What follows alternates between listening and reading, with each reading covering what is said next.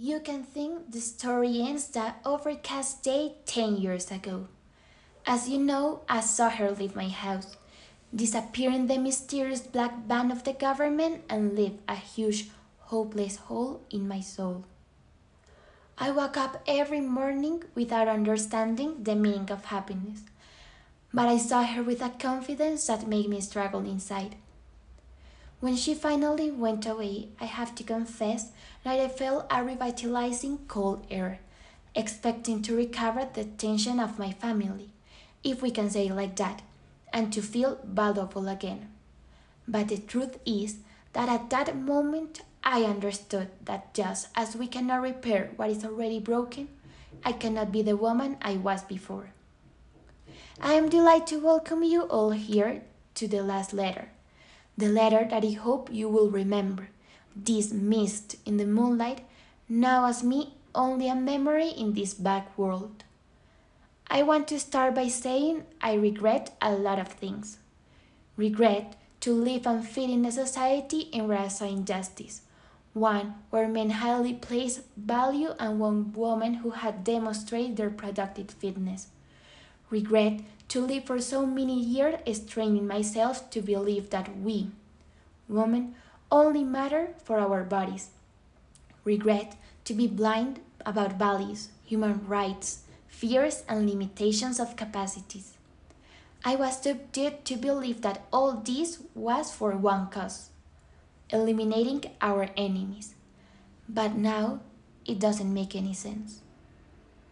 That feeling filled my heart, and even though I understood that bad blood caused huge problems, I couldn't do anything to stop it. That night I had a lucid dream where I was standing in the middle of the suburbs watching while people talk and scream. Handmaids hanging on the wall, innocent people being murdered, and the sounds of bullets piercing my head. I decided to kill my husband, who only was a companion for the social events. I decided to kill him because of June, because of all the Marthas and handmaids that are trapped in this society. I decided to kill him to liberate my mind, reborn from what was once a woman.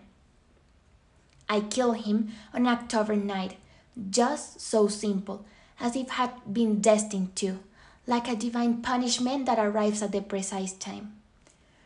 When you read this letter, you might think I was a murderer, and maybe you have the reason, because when I did that, my fairy tale life ended abruptly.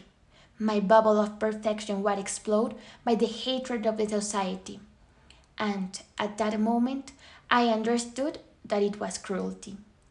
I ran, hid in the most remote places, and decided my story couldn't end with just a murder. I was able to do something. I had to help the world. It may sound idealistic, but later you will understand what I'm talking about. As you remember, I know where June's daughter was, and based on that, I created my plan. I planned it for 2 years, talking with the Mayday, and finally the day arrived. I took her daughter from the morbid place. We traveled day and night, passing walls. We ran through the woods. We avoided the eye, and finally we got there, our new home. Who distinguished the way to Wonderland? Oh, I know. It begins where cruelty ends, and freedom begins. Both of us ran, feeling the fraternal warmth of a true friendship.